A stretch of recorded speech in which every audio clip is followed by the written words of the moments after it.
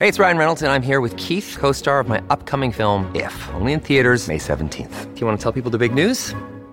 All right, I'll do it. Sign up now and you'll get unlimited for $15 a month and 6 months of Paramount Plus Essential Plan on us. MintMobile.com/switch. Upfront payment of $45 equivalent to $15 per month. Unlimited over 40 gigabytes per month. Face lower speeds. Videos at 480p. Active Mint customers by 531.24 get 6 months of Paramount Plus Essential Plan. Auto renews after 6 months. Offer ends May 31st, 2024. Separate Paramount Plus registration required. Terms and conditions apply if rated PG.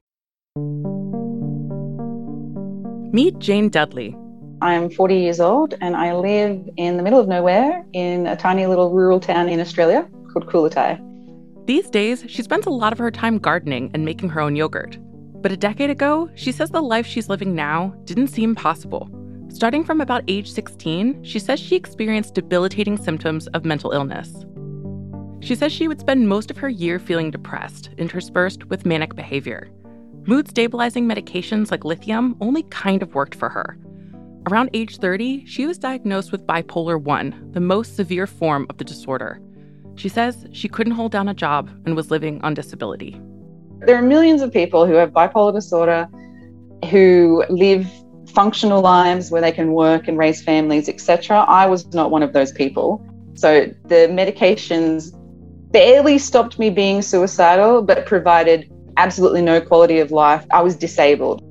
Then, sometime in 2016, her husband was poking around online and came across a study that changed what she thought mental health treatment could look like. So in this study, when fecal samples from depressed humans were placed in the gut of test subject rats, the rats started showing symptoms of depression. In case you're curious, rats show they're depressed by avoiding open spaces and being less interested in things that usually make them happy. Reading the study, Jane was intrigued. At that point, I had never heard of the link between the gut microbiome and mental illness at all. So it was completely left field for me. She gave herself a fecal microbial transplant, or FMT. Usually this is a medical procedure done by a doctor in which a fecal sample, okay, it's poop, from a healthy volunteer is implanted into a patient's digestive tract or gut. If you think it's gross, so did Jane. And let's be clear, it was also incredibly dangerous to try on her own. Like, do not try this at home. But Jane says she was desperate. Before this, she was talking about how to end her life because of her bipolar disorder. It just terrified me that I could possibly live another 50 years with this illness that I've barely been able to live with. So I thought, I've got nothing to lose. This was a huge risk.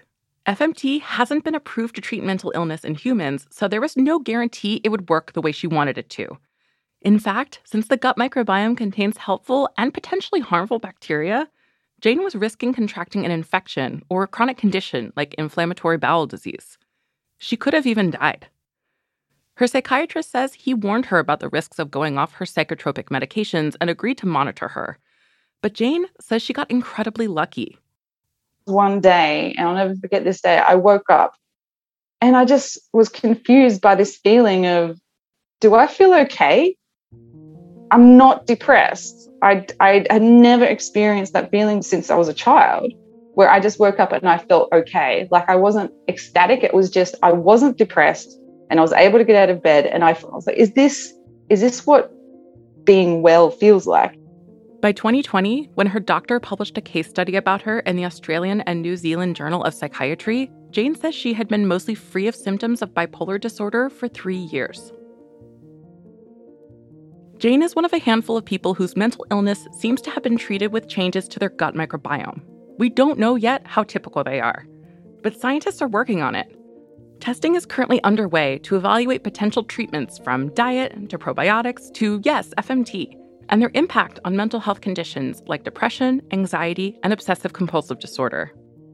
Though some early results seem promising, and there's a lot of buzz on social media, scientists still have some big questions. Like, what kind of intervention works best? What conditions do they treat? And are changes in the gut actually changing the brain? Or is something else going on? Sarkis Mazmanian is a microbiology professor at the California Institute of Technology and studies how the brain and gut are connected.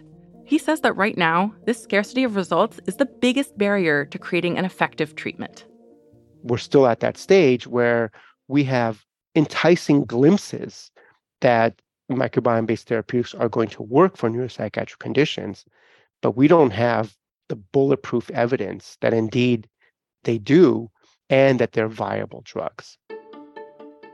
From the Wall Street Journal, this is The Future of Everything. I'm Alex Osula. Today we're jumping into the world of psychobiotics, a new field looking to treat mental illness via a patient's gut. But before scientists can create something that can help patients, they'll have to confront some long-standing mysteries of our own biology. Stay tuned.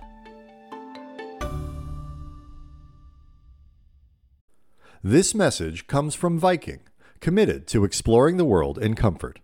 Journey through the heart of Europe on an elegant Viking longship with thoughtful service, destination-focused dining, and cultural enrichment on board and on shore. And every Viking voyage is all-inclusive, with no children and no casinos. Discover more at Viking.com.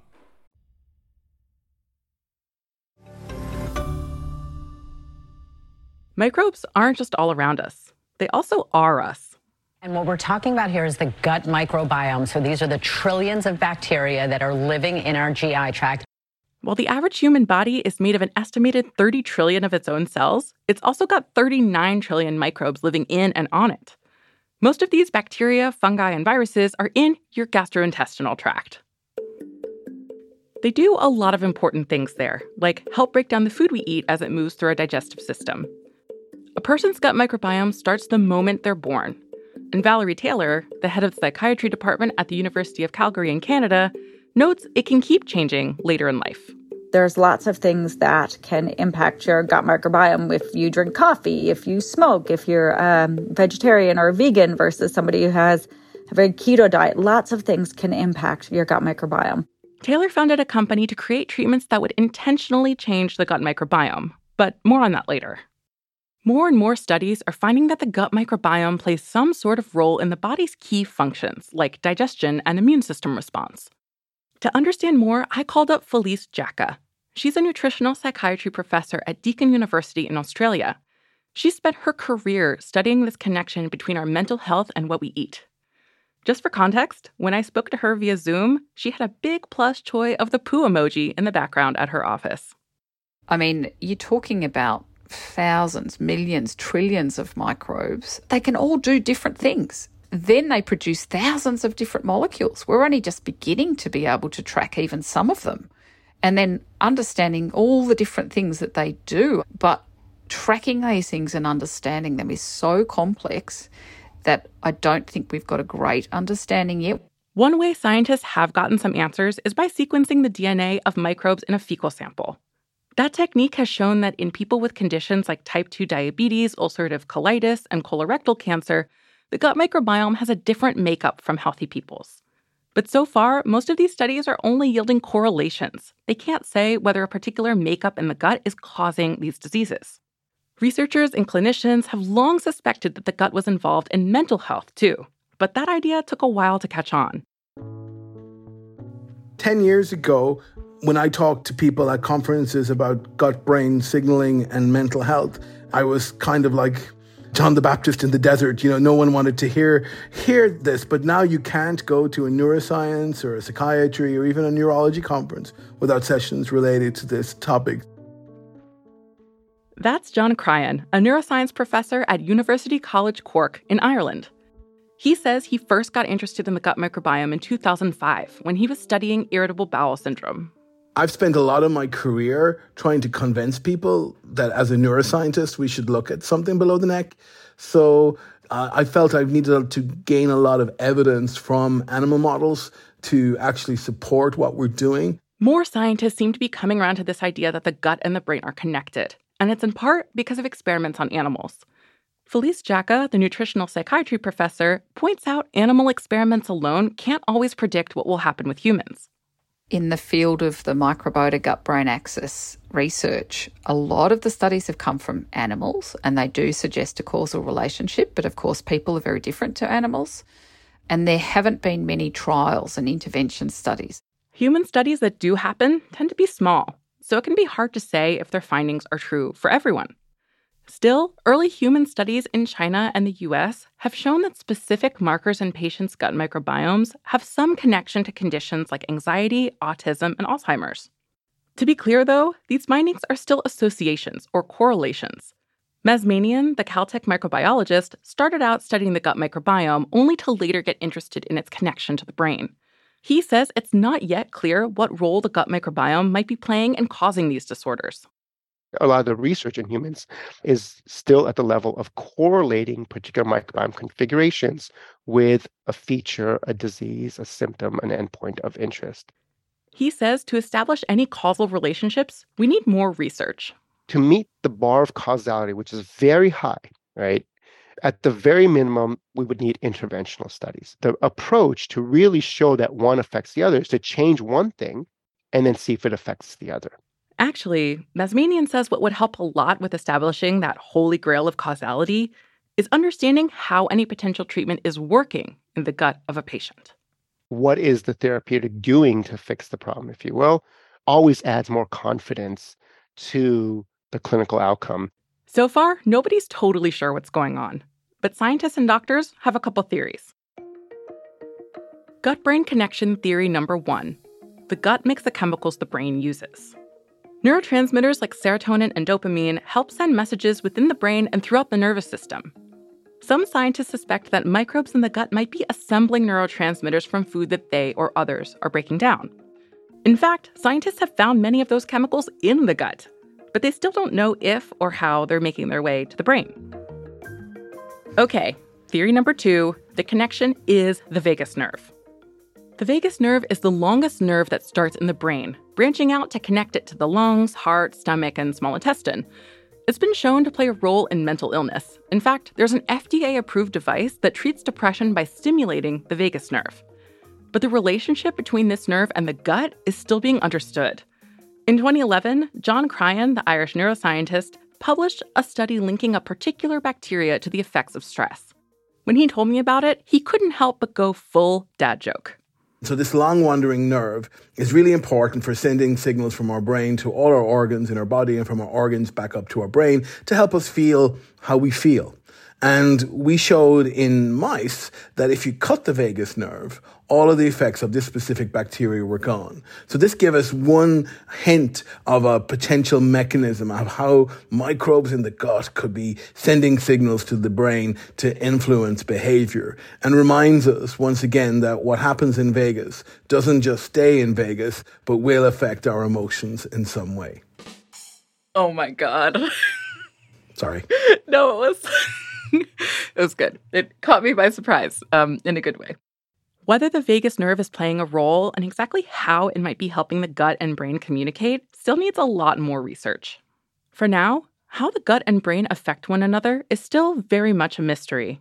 If researchers solve it, it could help them craft treatments that target particular microbes or conditions. But they're not going to wait until they fully explain the connection to start looking for mental health treatments that work. That's at least in part because there's so much need. Just take depression as an example. Among the hundreds of millions of people worldwide struggling with depression, many never find treatments that work. Felice Jacka says that's partly because scientists are still answering fundamental questions about how these disorders take shape. That hasn't stopped doctors from prescribing medications. And yes, they seem to help some people. But Valerie Taylor, the Canadian psychiatry professor, says that scientists don't know how or why even the most common psychiatric treatments work. Now, from a psychiatric perspective, we don't really have good mechanisms for any of our drugs. Like, I do bipolar disorder. Why does lithium work? We don't know. Lithium's a salt. Why does that help with the treatment of bipolar disorder? Again, we have some really strong hypotheses about things that make sense, but no one really knows for sure.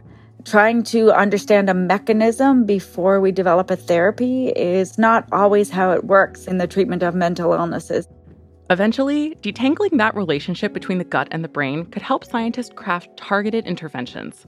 But until then, researchers are still figuring out what works at all. We'll explore the potential treatments they're looking at after the break.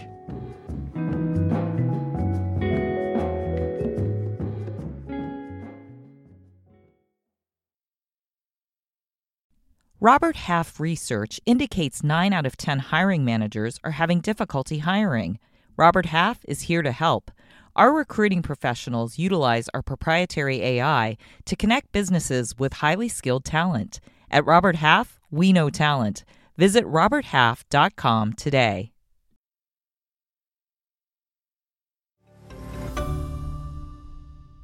So, there's evidence that what's going on in the gut affects the brain, even if we're not sure how yet. The next logical step? Figuring out how to change what's happening in our gut to treat psychiatric conditions. It feels good to eat healthy and to live well. Intervention strategy number 1 is altering diet. We've been hearing a bit from Felice Jacka, the nutritional psychiatry professor with the plush poo emoji. Turns out her claim to fame in this space is a big 2017 study about the diet's effect on depression. So the SMILES trial was the first trial where we actually said, okay, so can we change people's diets and have an impact on them if they already have depression? So in that trial, we recruited people with moderate to severe clinical major depressive disorder. And a lot of these people were very sick and had been very sick for a long time. For 3 months, 31 participants stuck to a special diet. I call it the old-fashioned medieval peasant diet. And what that looked like was over 3 months, just individual support, meeting with the dietitian helping them to set goals, to reduce the intake of things like, sweets and fried and fatty foods and ultra-processed foods, and increase plant foods and fish and extra virgin olive oil and legumes like lentils and chickpeas and, the good stuff. The control group got something called social support or befriending, which is basically a buddy to chat with. That's been shown to help some people with depression. And then when we looked at the end of 3 months, we saw that there was a very dramatic impact of dietary change. And people with even these long-standing illnesses, 30% of them achieved a full remission of their depression. And we saw that there was this really tight link between how much they changed their diet and how much their depression improved. Other researchers have come to similar conclusions. Remember John Cryan, who had studied the vagus nerve? His team recently published a study that found that people with poor diets who ate more fiber-rich and fermented foods for a month felt less stressed. The theory was that fiber-rich foods boost the function of the gut microbiome, and the fermented foods make the microbiome more diverse.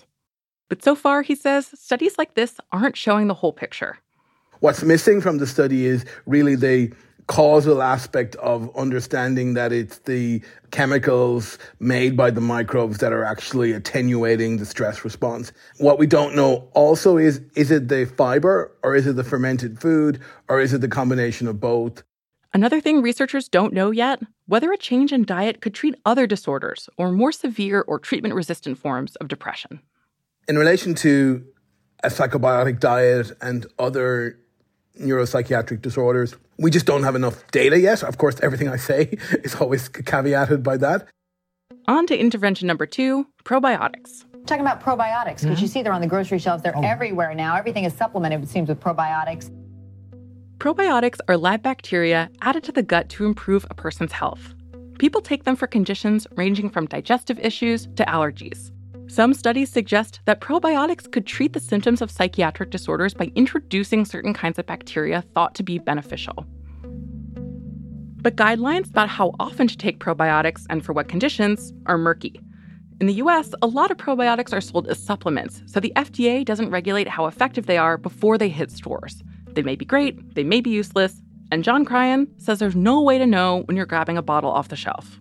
And most of these probiotics that are available in health food stores and drugstores across the world, but especially in North America, have never been subjected to clinical trials. In my world, they're potential probiotics. What the field needs to do is get much more precision-oriented and really understanding why a strain of bacteria X alone or in combination with other strains is having beneficial effects. What we're doing right now in probiotic world is trying to develop a really mechanistic basis about why specific strains will have potential beneficial effects. And that's really important. There's also prebiotics, supplements that feed the good bacteria in the gut.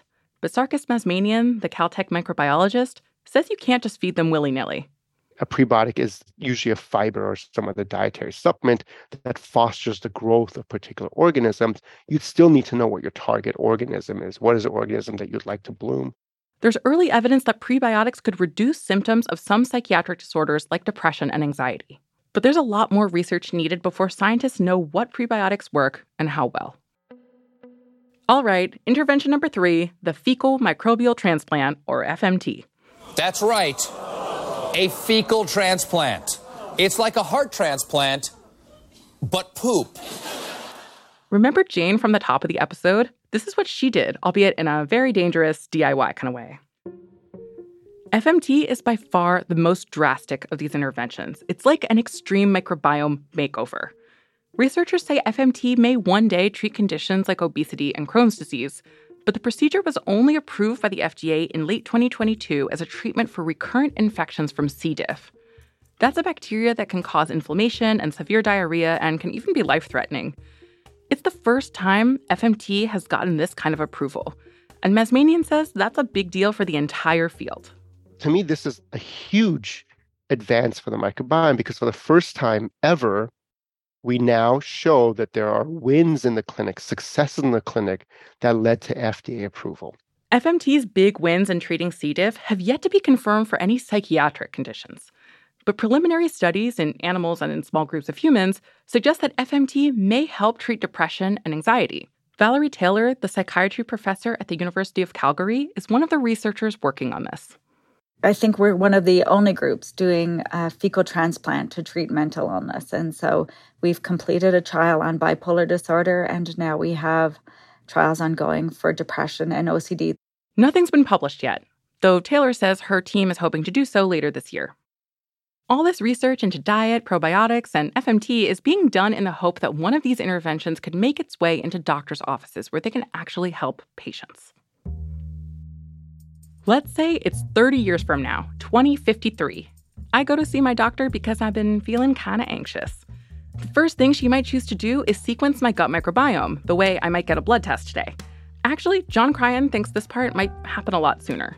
And I would think within the next 3 to 5 years, we could be able to get targeted microbial advice to say, you know what, your microbes 6 months ago were a lot better, your mood was a lot better, maybe we need to do something here. And maybe if you take this medication, it may not be good for your microbiome. Maybe we should try that one because that has less effects on your microbiome. Okay, my doctor's looked at my results and weeded out treatments that would harm my microbiome. What she prescribes me might be a pill of special microbes. That's what Valerie Taylor's company, Tailored Biotherapeutics, is working to make. She says her company hopes to file its first patents and even start clinical trials on its drugs by the end of 2023. We would be looking at something that is not just kind of an over-the-counter supplement, but is actually a prescription medicine for a bacterial combination that is packaged that has been shown to be effective in depression. And you would try that just like you would in the past try Prozac, for example.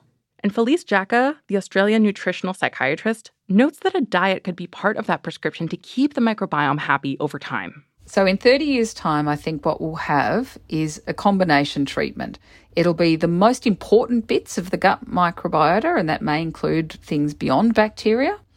It will be dietary change to support that, and that may well include fermented foods as well. So that's what I think the treatment will look like, and then it will be very much too about avoiding things that we know are going to be unhelpful for the gut, such as certain types of antibiotics.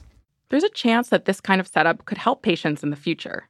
But for now, there's no guarantee it'll happen.